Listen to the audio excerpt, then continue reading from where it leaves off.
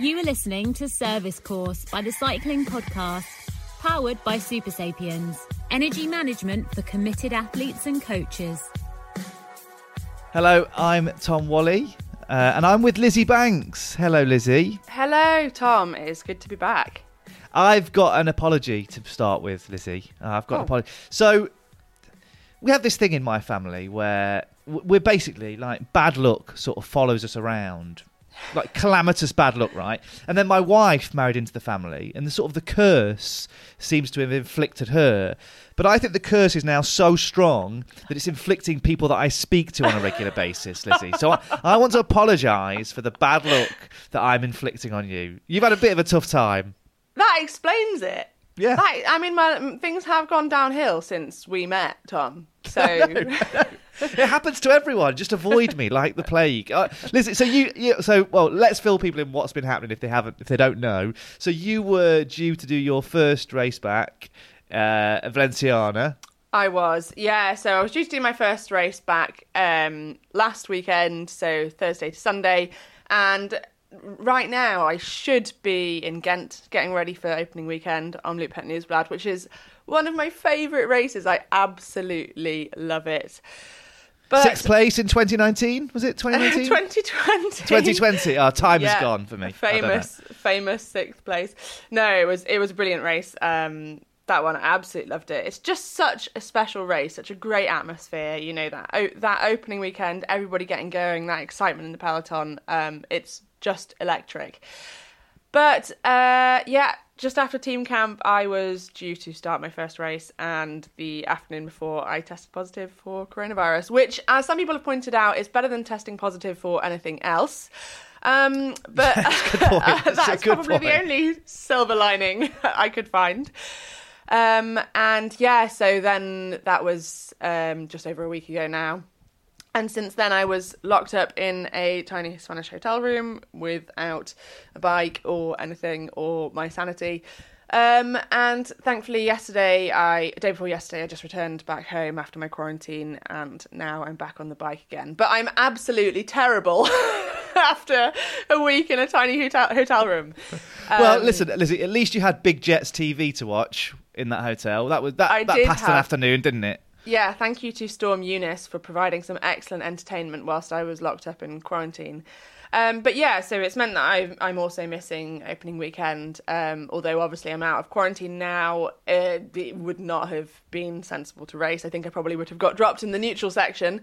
I'll be watching that from the TV. And yeah, it's frustrating, but it's also kind of one of those things, and the philosophical side of me tries to say, at some point it's inevitable, and better now than right before the Tour de France. And at least now, although it is a big disruption and it is a huge frustration after, having had a really good winter, actually. It's funny how when you plan your season, you do a whole plan for the year, and you plan when you want to peak. You plan out your calendar, when you think you're going to be best, when you think you're going to have a rest. And there's always something that goes wrong, especially in winter preparation. You get sick, I don't know, Auntie Jane comes to stay, whatever it is. And I felt like winter went so smoothly, too smoothly. Nothing went wrong. And I knew that once I got into the races, I was still going to have that kind of race fitness to get, but I was kind of ahead of the schedule that I'd set myself. And so maybe this is just one of those things that had to go wrong before things can get started. So hopefully I will be back at Strade Bianche, which is a nice round year, as it's where I crashed and sustained my concussion last year. But yeah, I've only done one ride back since I was in quarantine, and like I said, I was absolutely terrible. So hopefully things will improve over the next week, and hopefully I'll see everybody at Strade Bianche. How was it, the COVID? Were you really ill or mildly ill? And how long do you think it'll take you to sort of get to feel normal again? No idea how long it'll take me to feel normal again. I think had I had a week off the bike and not really able to do any kind of exercise, really even move around at all, I would definitely feel rough. I have asthma as well, which was kind of my biggest concern, and I definitely felt it on the bike yesterday. And yeah, I was I was a bit sick. Things came on very quickly, but also subsided pretty quickly, and I wasn't that unwell. So I just felt very tired, and I think it's one of those things that can affect, it affects everybody completely differently. I've been very fortunate in how quickly I've come back to feeling normal off the bike, and really feeling normal on the bike will just kind of be how long is a piece of string. There's one thing feeling normal, and there's one thing being fit, and a week off the bike is almost equivalent to losing 3 weeks of training. So, I mean, I wish I could say I felt like I did at the end of January, but I definitely feel like I did in October right now. It was very much a kind of hollow legs, hollow body feeling yesterday, but that is normal. And I'm hoping in a few days' time things will start to come around. Well, you've spoken to me, so inevitably things are going to go massively downhill next week. So I think maybe you need to quarantine from me. Actually, funny, Lizzie, you talk about getting back in competition. I wanted to talk to you actually. I'm getting back into competition a little bit, and I'm actually doing a duathlon. So I'm going to run and bike. You're on the wrong podcast, Tom. No. But I did want to ask you, actually. I'm going to ask you a couple of things about some of the new tech that you've got in your kit for this season. But before I do, so I'm going to ride this duathlon, right? I need some. I've never ever used clip-on bars. I'm going to set up my bike like a TT. I'm not going to get a TT. I've got a pair you could have, bike. Tom. Ride down to Nottingham and give them to you. What do I need to do with TT bars? What do I mean? Do I need to spend a lot of time in them? Put them? Where do I put them? Yeah, do I put them on like bar ends? Is that how they work? Well, I mean, TT bars are a very cheap and very easy way to get a bit of free air. And so if you are doing something like a duathlon or a triathlon, it is such a good way to upgrade your bike without buying a whole new bike, because, a TT bike is blooming expensive, and you can get a cheap pair of TT clip-on bars for maybe 20 quid. And it'll gain you a hell of a lot of watts. But the important thing is to train in that position. If you buy them and you put them on in the week or the couple of days before your race, which I imagine a lot of people do. Lizzie, that's what I'm going to do. Yeah, and it's definitely what I did when I first got clip-on bars. But you won't have got the positional adaptation. And your body won't have got used to kind of putting power out in that position. And so you might struggle to put a lot of power out. So, Tom, get your bars. Get them on, clip onto the handlebars, not anywhere else. Get them on in advance and practice with them, and then I'm sure you will find a huge benefit. Cool. Well, before we move on, this episode is it's sort of entitled "Cycling in the Metaverse," and that's because there's been sort of a lot of developments recently with the metaverse, with things like cryptocurrency and NFTs, and they're all sort of now being brought into the cycling world. You might have heard of Bike Club, and I'll be speaking to them later. But before we move on to that, I'm not going to ask you what you know about it, Lizzie, because you might even have to explain what the metaverse is, Tom. Well, listen, we'll get I'm there. I'm not even sure. We'll get there. You and I don't live in the metaverse quite yet, but maybe this podcast is being recorded in the metaverse. I don't know. Anyway, look, I'm getting too philosophical. I'm going too deep into the matrix. I want to talk to you about some of the new kit you've got, because you were telling me about there's a couple of innovations that you're using this year that, because they're sort of hidden away, they're invisible essentially. I didn't know about them, and I've not really read much about them, so I'm really interested. So first of all, tell me about what's in your helmet. Well, so I was on team camp before I was locked up in a small Spanish room, and it was brilliant, actually. It really felt like we were a part of something new with my new team, EF Education Tibco SVB, and although it's a new team name, it is part of an old team, Tibco Silicon Valley Bank, which now Education First have also come on board as the third co-title sponsor. And all the partners have put in a lot more money to enable the team to go world tour and really make a huge step up. And we knew that there was going to be this huge step up, but once we were at team camp, we really felt it. We had all of those resources. Suddenly, just the way everything was done was so different. And we had all the sponsors coming in, and we had quite a few of the sponsors coming in. We had quite a lot of Zoom calls for obvious reasons. But it really felt incredibly special to be part of this new venture. And whatever happens this year, I'm I'm so proud to be a part of it. And we're so fortunate. I kept pinching myself because we have such good equipment. The bikes, Cannondale, I absolutely love these bikes. I've ridden so many different frames over the years. And I mean, it's out and out the best bike I've ridden. It is so fast and so comfortable. Like some carbon race bikes, they are very stiff, but you really feel that road vibration. But I absolutely love this bike.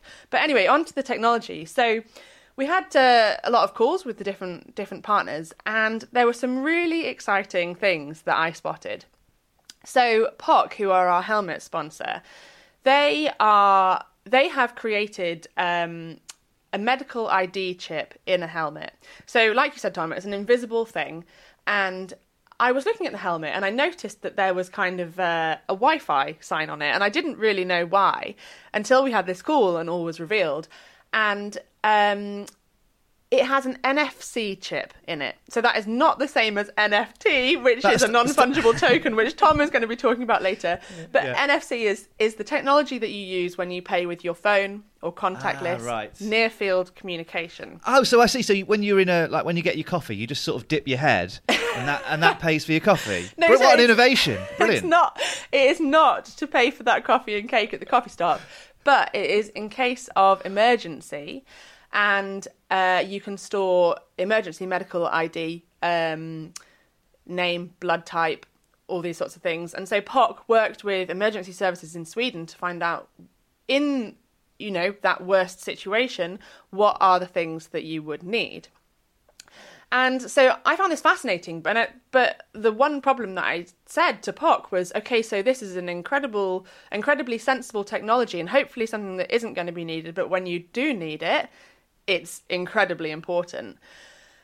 But how are the hospitals going to know that it's there? Because maybe we might know about it within the cycling world, but you don't know about it in the hospital world. And they said, well, the thing is with any new technology, you've got to start somewhere.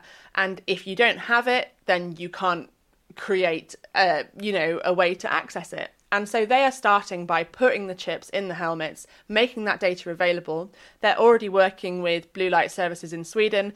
And after that, it'll get kind of the education for blue light services across the world will expand. And I think it's just such a cool and easy piece of technology and information. And it is rare that you're going to need it. But when you do need it, you need to access that information fast. And I think a couple of years ago, there was a spate of really horrible accidents in Girona where there was a number of riders and actually I think a director as well who... That's right, yeah, I've forgotten the name of who it was, but yeah, you're right. Yeah, Molly Weaver was one. There was definitely another one. Stephen de Jong, who was a director, was also found by the side of the road. That's right, that's who I was trying to think of, yeah. And in those situations, when somebody else finds you, they have no idea who you are. I always ride with my bank card and my driving licence, but if somebody finds me splattered on the road, they're not going to know that my driving licence is hidden between the inner and the outer liner of my top tube bag on my bike. So it's actually really useful to have a way to identify you. And I think it's an interesting piece of technology that it's really good that somebody is starting to roll out, and maybe it'll be another couple of years until we actually see that implemented across medical settings. But the fact that they're starting it is pretty cool. That's really interesting. And your tyres, well, say your tyres, what's in your tyres, Lizzie? Well, this is a bit of technology that we actually covered back in February 2020. So you heard it here first. Back then I was sponsored by Vittoria, and I'm very happy to be sponsored by them again because they are, in my opinion, the best tyres. And, well, if you're into the world of mountain biking, you'll know about different sorts of tyre inserts, Cushcore, Rimpact, Vittoria. Now, they all make tyre inserts, which really the primary reason is to protect the rim. So when you are running low pressures, you can run even lower pressures, and you can really hit that tyre and that rim against a rock without risking smashing the rim to pieces. And so this is a tyre insert for the road, which is the same thing, but it has a slightly different function. It really means that it's sort of a run flat system. So you can put an insert in, and say if you are riding Paris-Roubaix and you puncture, then you're still able to roll on that tyre. And so I think for the racing situation, it provides a game changer, because if you've got a tubular tyre and you puncture that on a Paris-Roubaix cobble, I mean, you're not going to be able to ride to the end of that sector to be able to get a new wheel. And I'm not saying that it's going to be easy to ride on an absolutely shredded tubeless tyre with a run flat system in, but what that run flat system does is it makes sure that that tubeless tyre stays on the bead and it doesn't roll off. And so that was really where the benefit came with mountain biking. It enabled mountain bikers to run lower and lower pressures without the risk of the tyre kind of burping off the wheels, both at really low pressures or when you're cornering. But there's another added benefit to that, and that is the ride feel. Now, I've not ridden the Airliner personally yet, but we were riding tubeless at camp, and tubeless felt so good. Now, the Airliner, as well as providing that kind of run flat system puncture protection, it also provides extra damping. So I think I sort of struggle in some ways to see how this fits for your average road user, because I've heard that it's actually very difficult to get. If you do have a kind of catastrophic tubeless puncture that means that you have to put a tube in, it's actually very difficult to get the tyre off because of the way that the Airliner makes sure that the bead stays on the rim.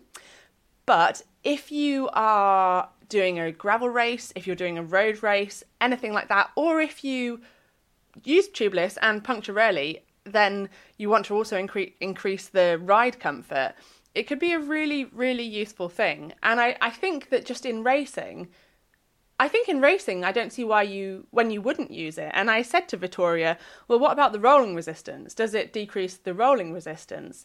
And they said, actually, having tested it, no. So I said, well, when wouldn't you use it? And they said, well, only when you're really trying to save weight, because obviously there is a weight penalty, but it's not that much. So yeah, pretty interesting piece of technology that if you're off road on gravel, then yeah, you might want to think about, because it could save your rims. Well, Lizzie, I hope that neither of those technologies is a feature in your next race. So I don't want you to have a crash and bang your head, and I don't want you to get a puncture. I want this bad luck to I mean, Tom, now over. you said that, I'm definitely going to shred my tyres to pieces and land on my head. So, well, listen, I'm glad you've got them. Okay, well, listen, right, we're going to take a break now, but when we come back, we will be in the metaverse. The metaverse. We got another day of NBA action. And with FanDuel, every night is a watch party. So it's time for your FanDuel crew to make their bets. So, what's the move tonight, gang? You know that new customers who bet $5 get $200 back in bonus bets if you win. Woohoo! We're heating up, fam. Bet all the stars with all your friends and make every moment more. Only on FanDuel. New customers bet $5, get $200 back in bonus bets if you win. Make every moment more with FanDuel. It goes down in the DM. It go down in the DM. 21 plus and present in Virginia. First online real money wager only. $10 first deposit required. Bonus issued is non-withdrawable bonus vest that expires 7 days after receipt. See full terms at FanDuel.com/sportsbook. Gambling problem? Call 1-800-GAMBLER. With LinkedIn Jobs, we tap into a network of more than 1 billion professionals to help you find quality professionals quickly and easily for any role you need. Marketing wizards? Found them. Software engineers? Found. That project manager I could never seem to hire? And found. LinkedIn Jobs quickly matches your roles with candidates with the right skills and experience. In fact, 86% of small businesses get a qualified candidate within 24 hours. Post your first job for free and get started at linkedin.com/spoken. That's linkedin.com/spoken. Terms and conditions apply. I'm Tom Wally. Last time out, you heard me delve into the past for a look at the history of rally. This time out, we're diving headlong into the future. We're jacking into the mainframe, we're entering the Matrix, we're taking a red pill, or is it a blue pill? We're logging into the Oasis as I take a look at cycling in the metaverse. The metaverse has been talked about inside tech companies for a long, long time. Much longer than you or I have been aware of the term. And when I say you or I mean those of us who don't work in tech. I know there are some smart listeners out there who are probably way ahead of us. For us simple folks, we probably first heard the term in the last year or so, when the idea behind the metaverse and the potential for it started to be talked about in more public spaces, and also Facebook changed their name. I've been interested in how cycling will look in the metaverse, and it actually has a much longer history in that space than you may think. Now, I'll explain more about what the metaverse actually is later. Actually, I'll get someone smarter than me to do it, so don't worry about that. But the metaverse is also a place where these somewhat abstract ideas of cryptocurrencies and NFTs can become much more concrete. And conveniently and coincidentally, as I started seriously looking into putting this idea together, a cycling club that combined all of these elements was introduced to the world. Bike Club aims to be the world's largest cycling club built without borders and open to everyone, the first truly global, decentralised cycling club built to unite and serve cyclists everywhere. It aims to do this using NFTs and blockchain technology, and they're well aware that there is some cynicism out there. A lot of them aren't doing it right. A lot of them are built by people that really are, rug pulls are a big thing.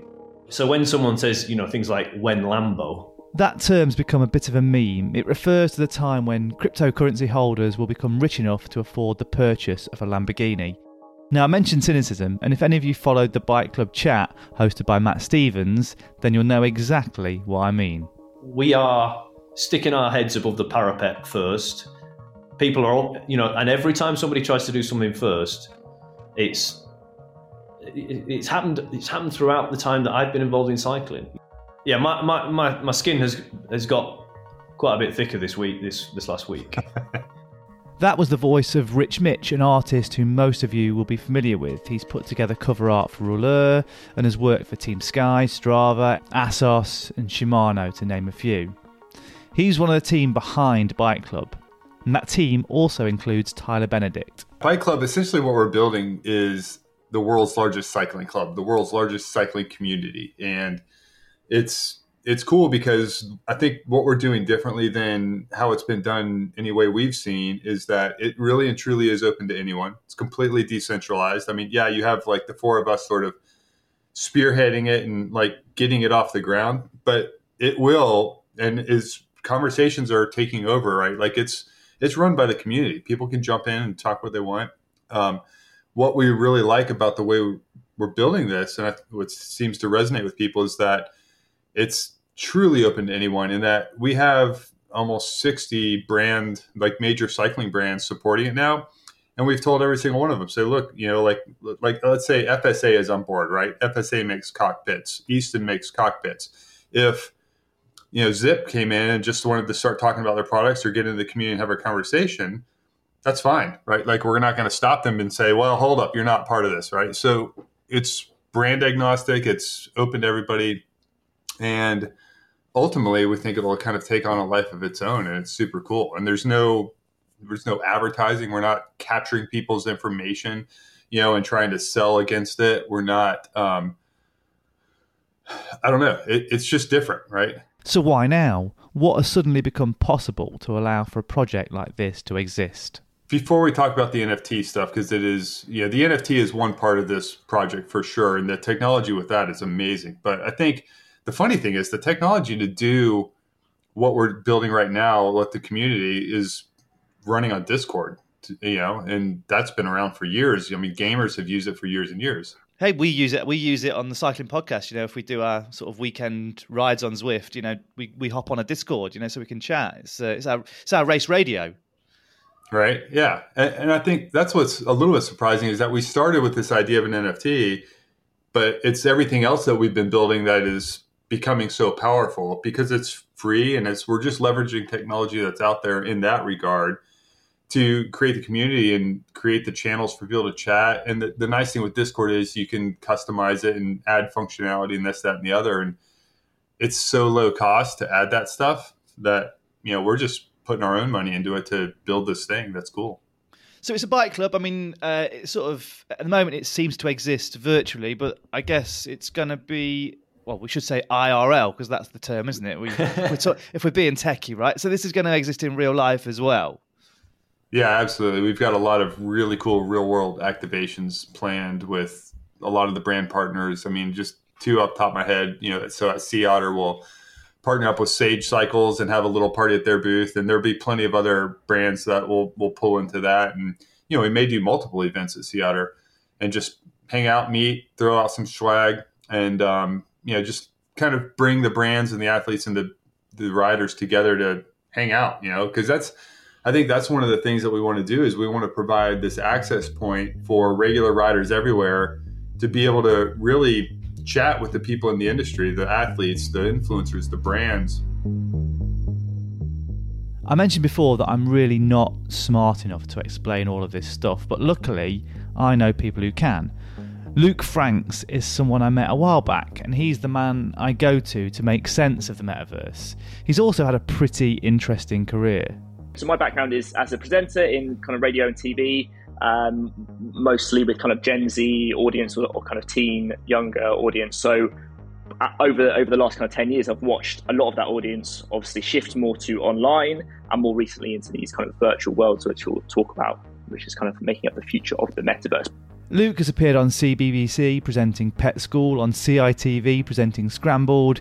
He also hosted the Radio 1 podcast Worst Dates, and he played Raptor in the Sky series I Hate Susie. But importantly for us, he's also the host of the podcast Welcome to the Metaverse, and he owns some NFT racing chickens, which I'm gutted I didn't ask him about. Luke will pop up throughout this episode as a kind of oracle explaining some of the terms used. The first one we need to get our heads around is NFTs, non-fungible tokens. Basically, this is a sort of certificate of ownership of a digital asset. It makes use of a blockchain, which is a type of digital ledger that's decentralized, so that entries cannot be changed. But Luke can explain the blockchain much better than I can. So it is basically a public ledger, so a record of transactions and ownership that is constantly updated and also distributed all around the world. So lots of people are hosting this record in various different locations on different computers. So to ever change the record is basically impossible because you'd have to convince every single person who's also seen what's happened to all agree that that didn't happen and then change the record, which just doesn't happen. There's no incentive to do that. It'd be very expensive to do that. Everything else. So yeah, that's kind of at its most basic thing. But what it enables is a trustless relationship with anyone over the world, across the world. Like if you want to, I don't need to know who you are, but if you have an NFT collection and I think you're cool, and I've got Ethereum on that network, it will basically swap those assets for me directly. I don't need to go through a bank or a credit card company, and I will execute, and I know that's going to happen, and it's going to be provable to everybody. So it creates this basically value layer to the internet that is hosted by users, and so it's pretty fundamental. So how does that work for Bike Club? The NFT is essentially, it's like having your membership card for Rafa Cycle Club or the cycle club near where or here in a cycle club here in Norwich, or where I used to live in Sussex, someone like the Lewis Wanderers or Brighton Mitre or someone like that. So you've got your membership card, and that then you're in the club. Technology that blockchain allows is fascinating because I think that there's a lot of, every day something new, and that's what gets me so excited about this. So every day we're literally like, ooh, wait, now we can do this, and so we just keep adding ideas for Bike Club. So it goes deep, but top level, what the NFT side of it allows us to do is create special opportunities for holders. And I want to back up for a second and say that a lot of the stuff we originally planned that would be for holders only, we're actually just going to drop that into the Discord and make it available for everybody. So the vast majority of the people will be able to do and benefit from Bike Club without ever holding an NFT. The people who buy one will be able to do some really cool stuff where there's gated access to like premium perks. And there's, for instance, we want to have like a job board where the industry can post jobs for bike positions at different companies, whatever, right? And we thought about, well, that'd be a nice perk for a holder. But then we're like, everybody should have access to that. So let's make it where the holders maybe can get some job training. We can do something special and above and beyond that takes real work and resources to create. And the most fun thing, though, is we're working on some sort of reward system where you basically get rewarded for riding and you can accrue points. And because your membership card is kind of like your login and ID for that. It's easy to track and verify, your ownership of this avatar, this thing, and then you earn points on your account, and that those points could be redeemed for, Bike Club merchandise, products from brand partners. I mean, who knows? Like what we do with that down the road is the sky's the limit, really. And what the technology allows us to do with the NFT is hide traits within the NFTs that act as multipliers for these games that we'll play, these contests. And I'll give you an example. You'll have, like any NFT, you'll have the traits that you see, so with ours, we have like 300 plus different traits. So we have a ton of backgrounds, a ton of jersey colors, helmets, sunglasses, hairstyles, everything, right? So out of 10,000 NFTs, none of them will look the same. Everyone's unique. But what you won't see are these hidden traits, like each one will be assigned a skill. So it could be climbing or endurance or sprinting, et cetera, et cetera. Within the gamification, we can apply a multiplier. So let's say a challenge one week is get the most elevation gain. So let's say somebody beats you by like 10 meters, but you've got a climber NFT that you get a 5% bonus. Well, you just won because of the one that you held. So it makes it fun. It also gives you some strategy in that, well, hey, maybe I need to own one of every kind of trait in my little riding club, my own little personal team, so that I can better compete on all these other things. It just makes it fun. Now, Web3 is a term you're going to hear a lot going forward, and a lot of the tech behind Bike Club will solidify around this latest iteration of the internet. Here's Luke Franks again. So Web3 is it's what the metaverse will kind of be built on, is how people refer to it. So if you think about like the different kind of iterations or versions of the internet is how people frame it. So kind of Web 1, you can think of as sort of the read-only version of the internet, where we could go on websites, but we could just kind of read the information, and that's what happened. We couldn't really do anything more on it. And then Web 2 was when we could begin to kind of pull stuff together. So like Wikipedia is probably a good Web 2 example, where people all over the world could contribute and add stuff to this like pool of information. And social media, right? We could kind of read and write the internet and connect with each other in that way.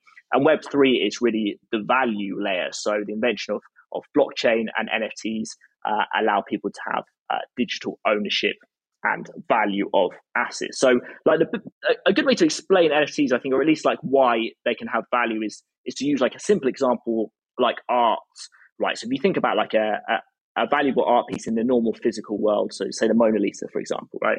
And you think about like, why is that actually a valuable piece of art? And it's not really the materials aren't particularly valuable. So like the canvas wasn't expensive, or the paint dye wasn't expensive, but the reasons why it is are because we can prove who created it, right? Leonardo da Vinci, and his whole story as an artist. You can also prove the scarcity of the piece. There's only one Mona Lisa in the world. If there were 100,000, they'd be worth less. And you can also prove, who owns it now. So it's in the Louvre in Paris. So there's kind of three criteria, like proving the creator, the scarcity, and the current ownership in the physical world is why that piece is actually valuable. So blockchain technology with NFTs and Bitcoin in the same technology allow the same criteria for digital items. So we can now prove that you can have the original digital item, you can be the owner, and that is scarce and unique.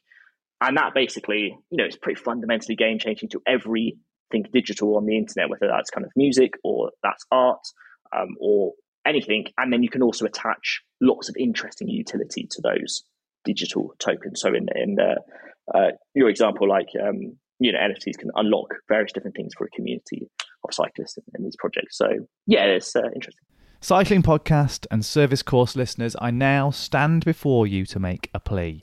For a little while, I'm going to look at how other sports are embracing cryptocurrency, NFTs, Web3 and the metaverse.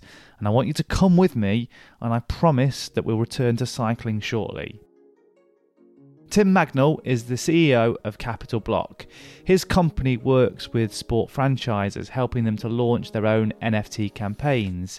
He's working with giants of Turkish football Galatasaray, with Poland's Legia Warsaw, and with a handful of English Premier League clubs. And by the time this podcast is released, he'll probably be ready to name another partnership. We spoke about a recent global sporting event that might have been a watershed when it comes to sports' relationship to cryptocurrency. I think the Super Bowl brought it to an audience that was unobtainable in any other way. I mean, you look at the commercials that happened there. You had FTX, you had Crypto.com, you had Coinbase, you had one of the brands, I forget the name, but they were actually had an image of one of the Bored Ape yacht clubs in there. So I think it was definitely a tipping point to really bring it to the masses. The adoption, I don't think it's still, we have a long way to go from an adoption point of view, but I think it will now put it in the forefront of everyone's minds, 100%. I think the trouble and the difficulty for sports clubs at the moment is there is an unrealistic expectation of the revenue that they will be driving and that they will earn from this in the immediate short term. I think if you look at the Bored Ape Yacht Clubs, the Crypto Punks, the Cool Cats, which are these art projects that have driven hundreds of millions in revenue. I think Bored Apes has crossed $1 billion in sales now, and you can buy one of them for $180 a year ago, and now the lowest price is $320,000. And that's getting all of the press. So there's a big misconception that a football club, be it Man United, Arsenal, or a Legia Warsaw in Poland, you go from 1 billion fans to 100,000 fans. All of them think, I'm going to make this type of money.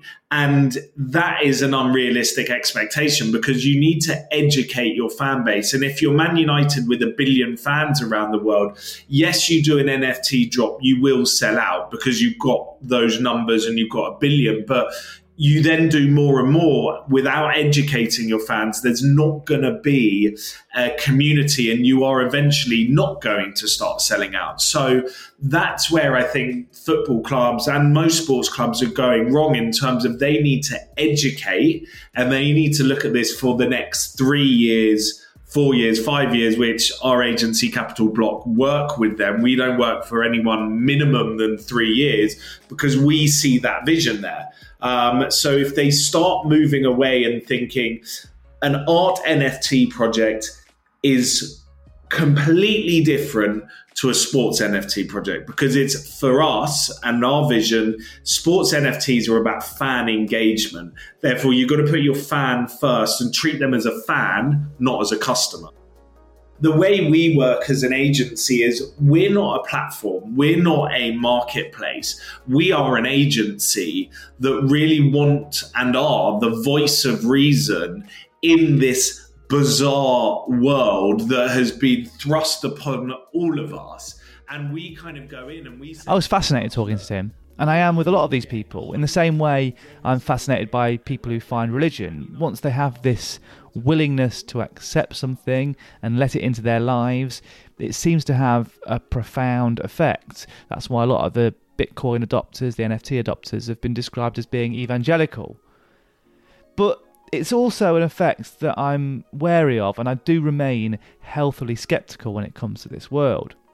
But what Tim was saying about fans using NFTs to become stakeholders in their clubs really points to the key misconception around the technology. Tim laid it out. It's not about an investment that's going to make you rich. Well, not in this case. It's about fan engagement. And this made me wonder, could a cycling team leverage NFTs to engage their fan base? Now, I know not all teams have what you'd call a fan base, but maybe some of their riders do. We're talking small numbers here, but as we've discussed, it's not about engaging a huge number of people, certainly at this moment in time. So could a cycling team put together an NFT scheme that helped fund their team? Could the technology allow teams to liberate themselves of the current sponsorship model? Could it help increase the longevity of the teams and the job security of those they employ? Who knows? But you can see now why this interests me. Let's leave cycling once more, well, sort of. In order to further understand the ways that these new technologies could transform sport, I spoke to Lionel Burney. I'd mentioned the theme of this episode to Lionel, and he told me about a trip he took.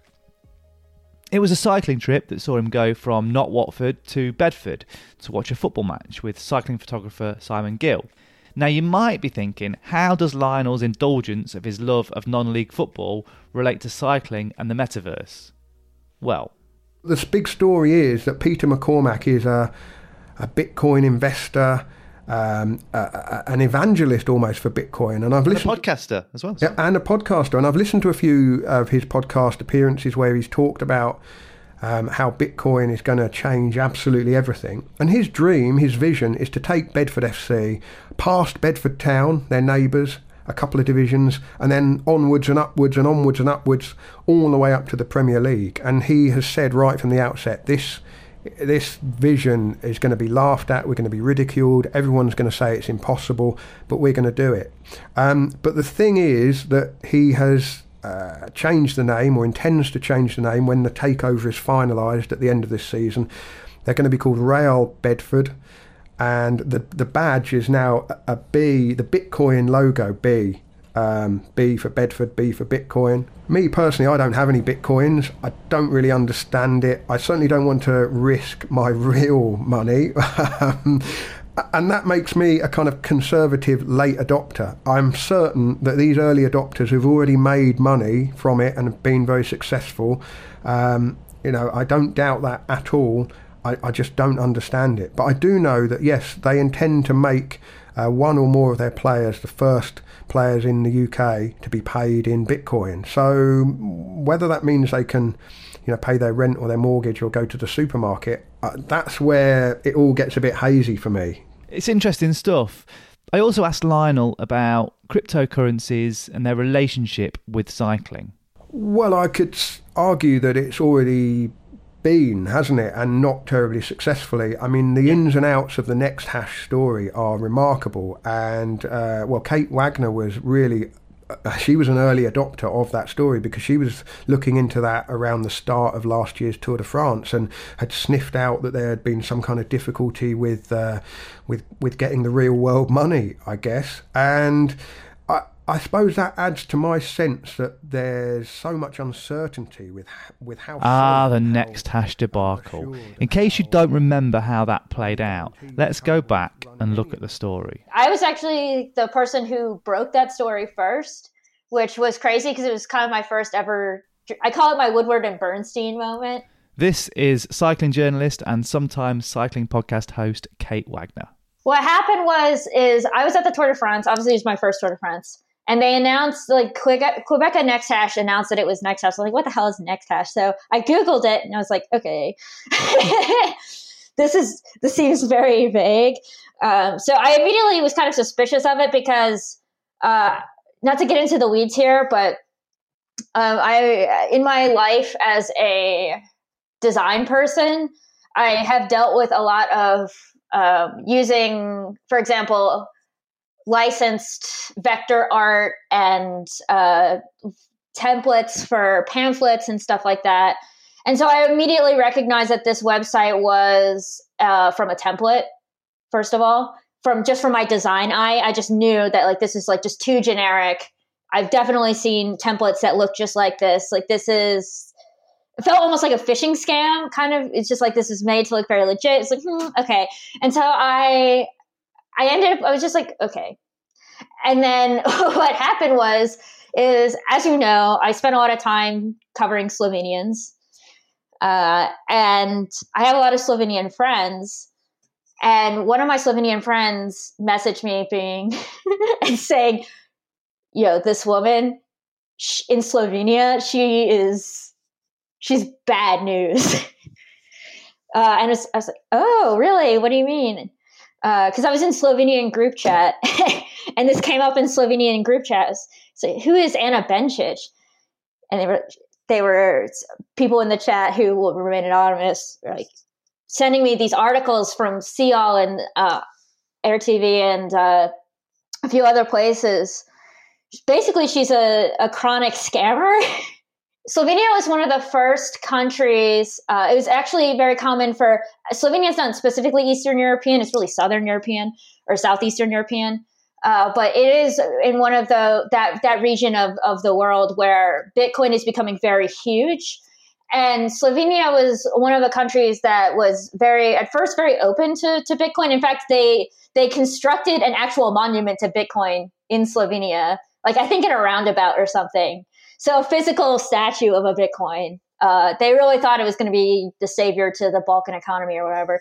the first ever Bitcoin or crypto involvement in cycling, and even in Slovenian cycling, which it happened in first, let's be clear, was Ljubljana Gusto Zarum, which is now Ljubljana Gusto Santic, which is under the parent organization of KD Rog, which is the organization that ran Ale BTC Ljubljana, now runs Pogi Team, runs Ljubljana Gusto Santic.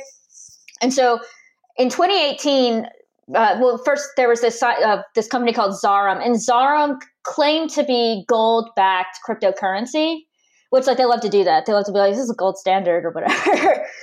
And so what happened with Zarum was it basically fell apart. It became very clear that A, this was not actually backed by anything, and B, that it was basically insolvent. And so luckily, Ljubljana Gusto Santic was able to bring on Santic as a sponsor and didn't succumb to Zarum being so sketchy.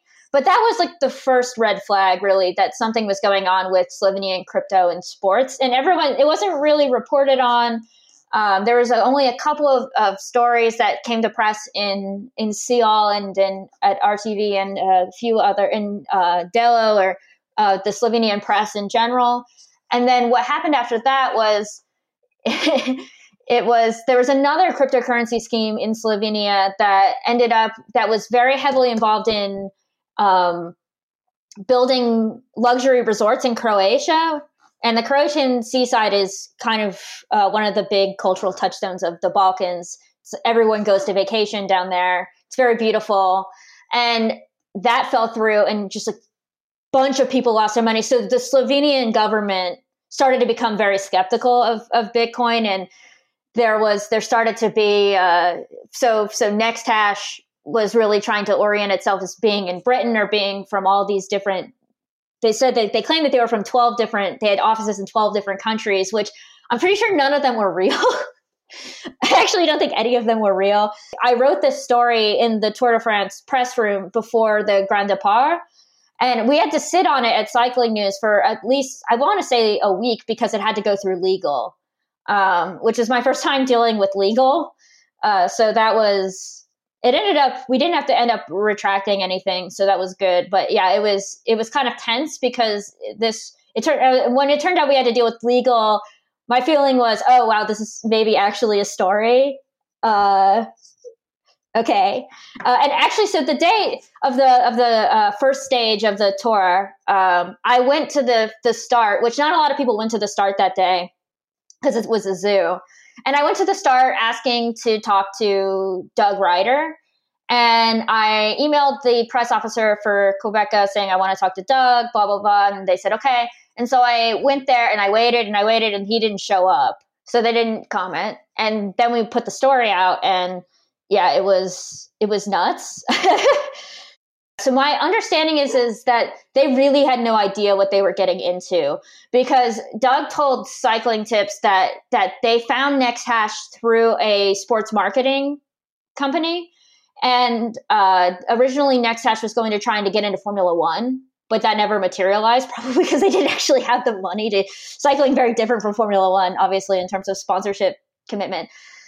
So they saw those big grand overtures, and I think that they thought that, yeah, this obviously is something. Crypto is becoming more and more a thing in sports. I think that for someone like Doug, it seems pretty sound. And no offense, but I think that a lot of people just kind of latch onto the next technological thing. No one really learns lessons from the .com bubble or whatever. This is essentially the pets.com of its era.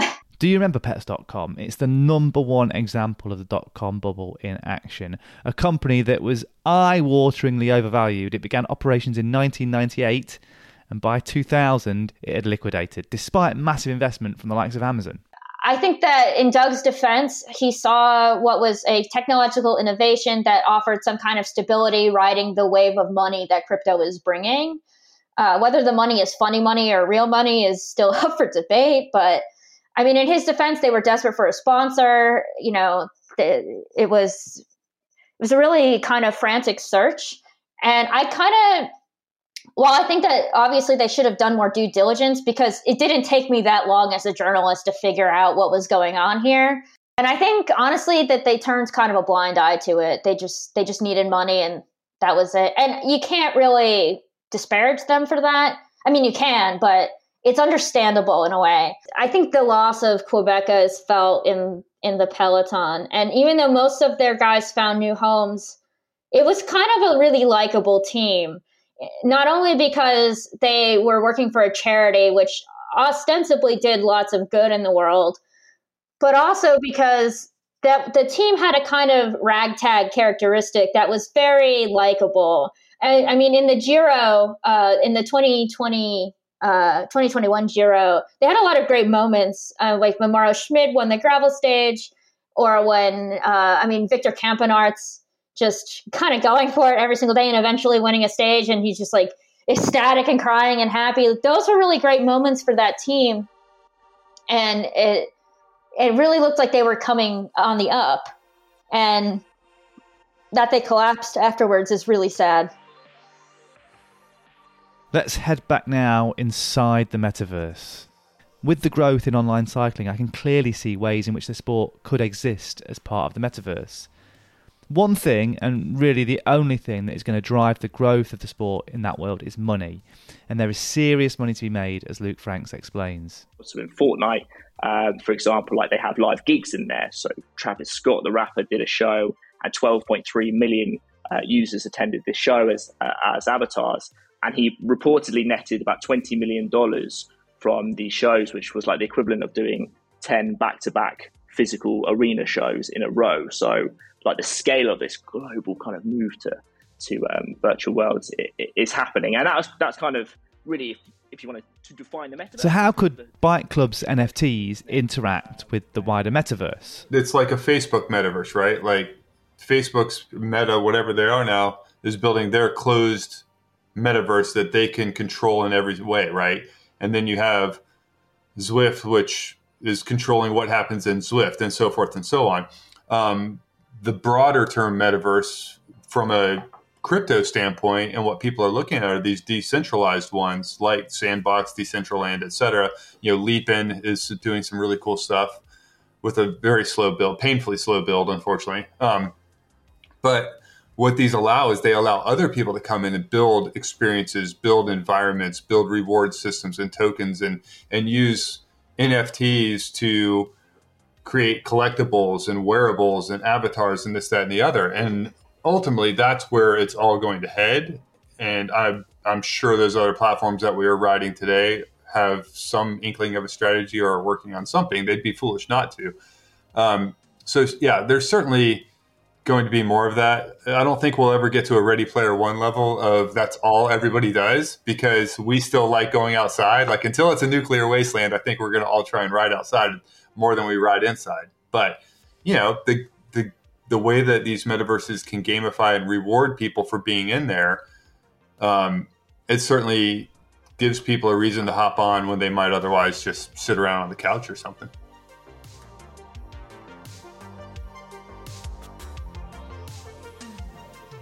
Now, you may think that the metaverse is still some way away and that cycling in it is even further afield. But when you think about what the metaverse really is at its core, platforms like Zwift are essentially already their own metaverses. To explore further how NFTs like those minted by Bike Club could work in a world like theirs, I spoke to Zwift's lead designer, Wes Salmon. I first heard of the metaverse when I started playing Second Life, which is a very old virtual worlds game where kind of anything goes. You can build anything you want. You can be anything you want.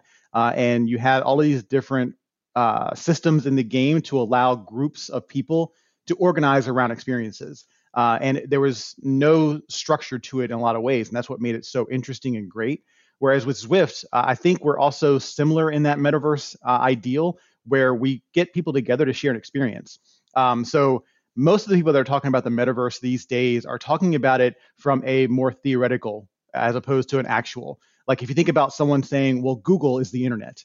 Well, no, it's a lot of the internet. A lot of people use Google for the internet, but it's not necessarily the internet. Same is true with most metaverses. Like saying Zwift is a metaverse of its own is true, but it's not the metaverse. So when you get people together to share an experience, that's where you really start to see these things make sense.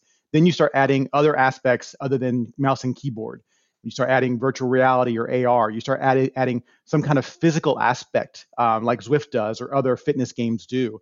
That's when you start sharing more than just a mouse keyboard clicking experience. You start sharing a real experience. You add voice, you add sensory information about the world that you've created around you with other people. That's when you start to create this idea that I'm sharing a virtual space with these people doing something cool. As opposed to I'm on the keyboard looking at a screen talking about something that we're sharing together. And that's that crossover I think that Zwift does really well, because with our avatar system where you see yourself and you see other people around you and you know that you're pushing 400 watts, they're pushing 400 watts, you know they're not clicking a keyboard. You know they're literally sweating. Their heart rate's 170. They're killing it just like you're killing it. And that shared physical experience in a virtual world is something that really sets apart fitness games other than other racing games. Like take Forza Horizon or Grand Theft Auto or GTA. Those kind of games where you could be in a real world course and you could be in a real city driving around real roads, but you're still behind a keyboard or you're behind a controller. You're not necessarily sweating. You're not necessarily having a high heart rate. You're not putting out physical exertion. You're not sharing that exertion with other people. So there's definitely a different level of engagement that these users experience in these virtual fitness worlds. Well, I think that's why something like Zwift is closer to that immersive reality because of that sheer weight, that sheer feeling that you get from doing these things, the physical side of things. But I think when you talk about stuff like the metaverse, right? So, I think for a lot of us, it was when Facebook sort of changed to Meta, right? And they are, Zwift is a big beast, right? But it's not Google, it's not Facebook. And when these people sort of make an announcement like that, do you suddenly have to sort of retreat to some kind of cave and meditate and sort of say, oh, what does this mean for me? Not really. No, the way I see Facebook's attempt at kind of to corralling the metaverse is they want to be the glue that holds together experiences. I don't think they want to be building all of these different virtual worlds that allow people to have all these different experiences across the gaming and fitness culture.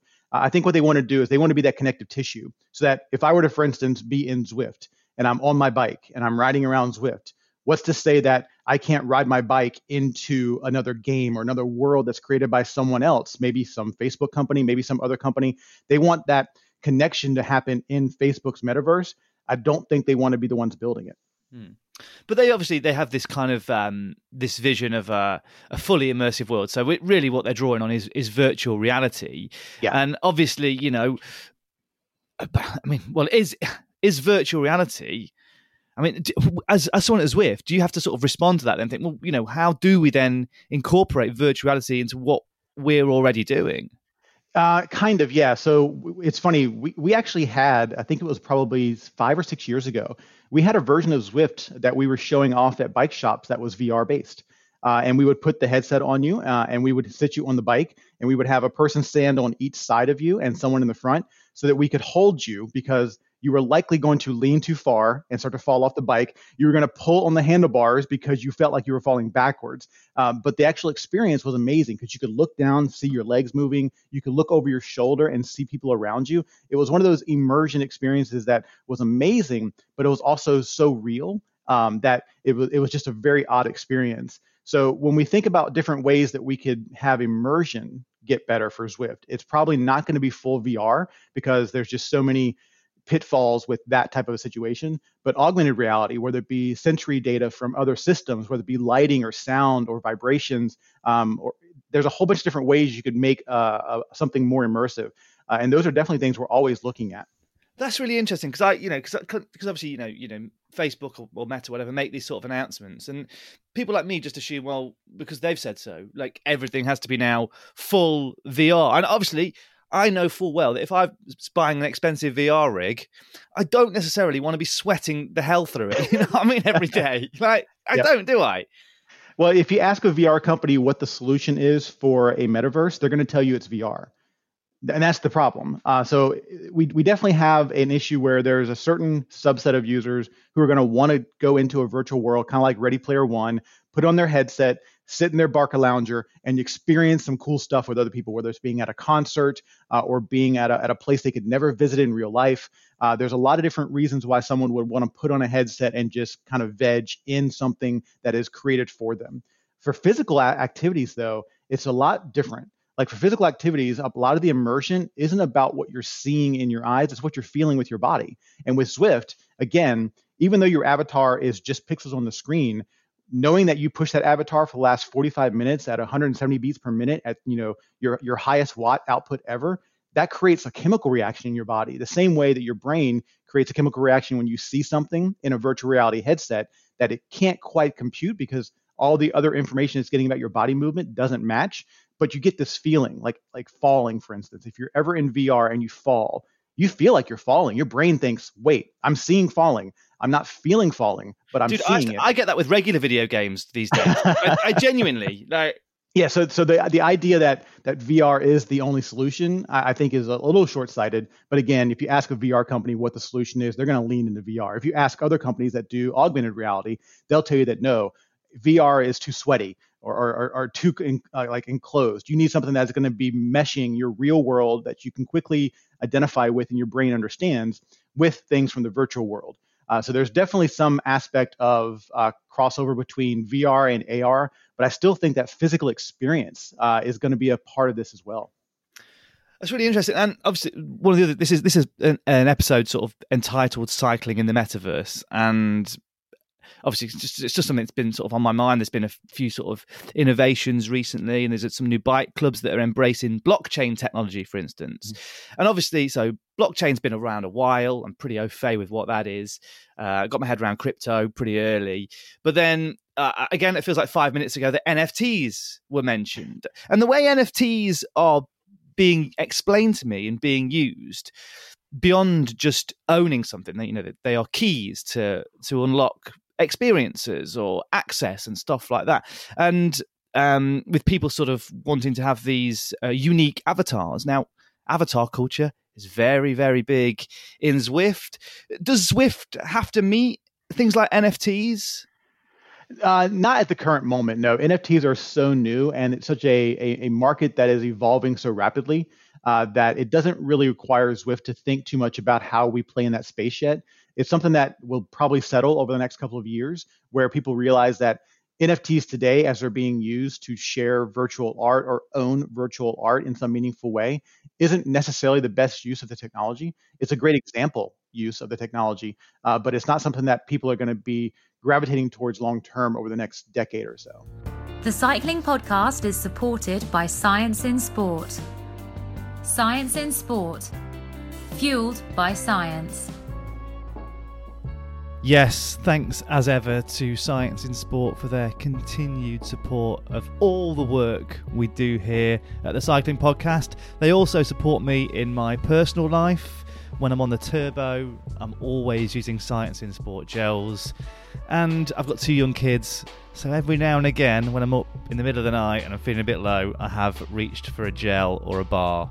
So they support childcare as well. Science in Sport is fantastic. If you need any Science in Sport goodies, and of course you do, then you can get 25% off your next order. Just go to scienceinsport.com and enter the offer code SISCP25. That's SISCP25. Well, Lizzie, has that answered any of your questions about what an NFT is, what the metaverse is, how crypto works? Not really. I mean, my research for this episode, I actually had to Google what is Bitcoin. That's a pretty basic Google, isn't it? I thought, right, let's start with the basics. Let's start with Bitcoin. And surely if I start to understand Bitcoin, I will start to understand the metaverse, NFTs, bike club and everything. Blockchains. Don't talk about blockchain. And I just couldn't get my head around it. I did quite a lot of research and I just simply couldn't understand. And I guess, well, that's part of it, isn't it? It's for some people and it's not for others. And I wonder whether I'll get left behind. It's just very early, like with everything. It is, I mean, it's just very early. I mean, I think there was quite a lot of resistance to things like Zwift early on. Why do I want to ride it? And then suddenly it becomes, ubiquitous. So look, the cat's out of the bag with this one. It's coming. And as with all these sort of new techs, people sort of figure out how to use them best. There's going to be a bit of a scattergun approach, I think, at the moment, with a lot of people using this technology in different ways, and then we'll finally sort of work out the most effective way that it is. But I'm interested in the fact that there's a lot of misconceptions about it.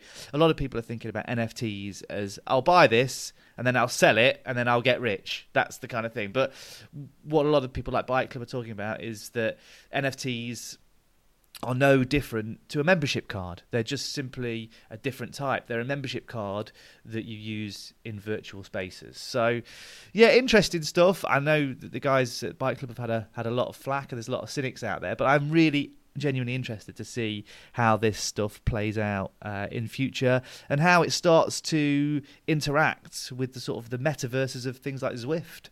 So it's interesting stuff. But Lizzie, I'm going to let you go. I hope to see you racing in the real world at Strada.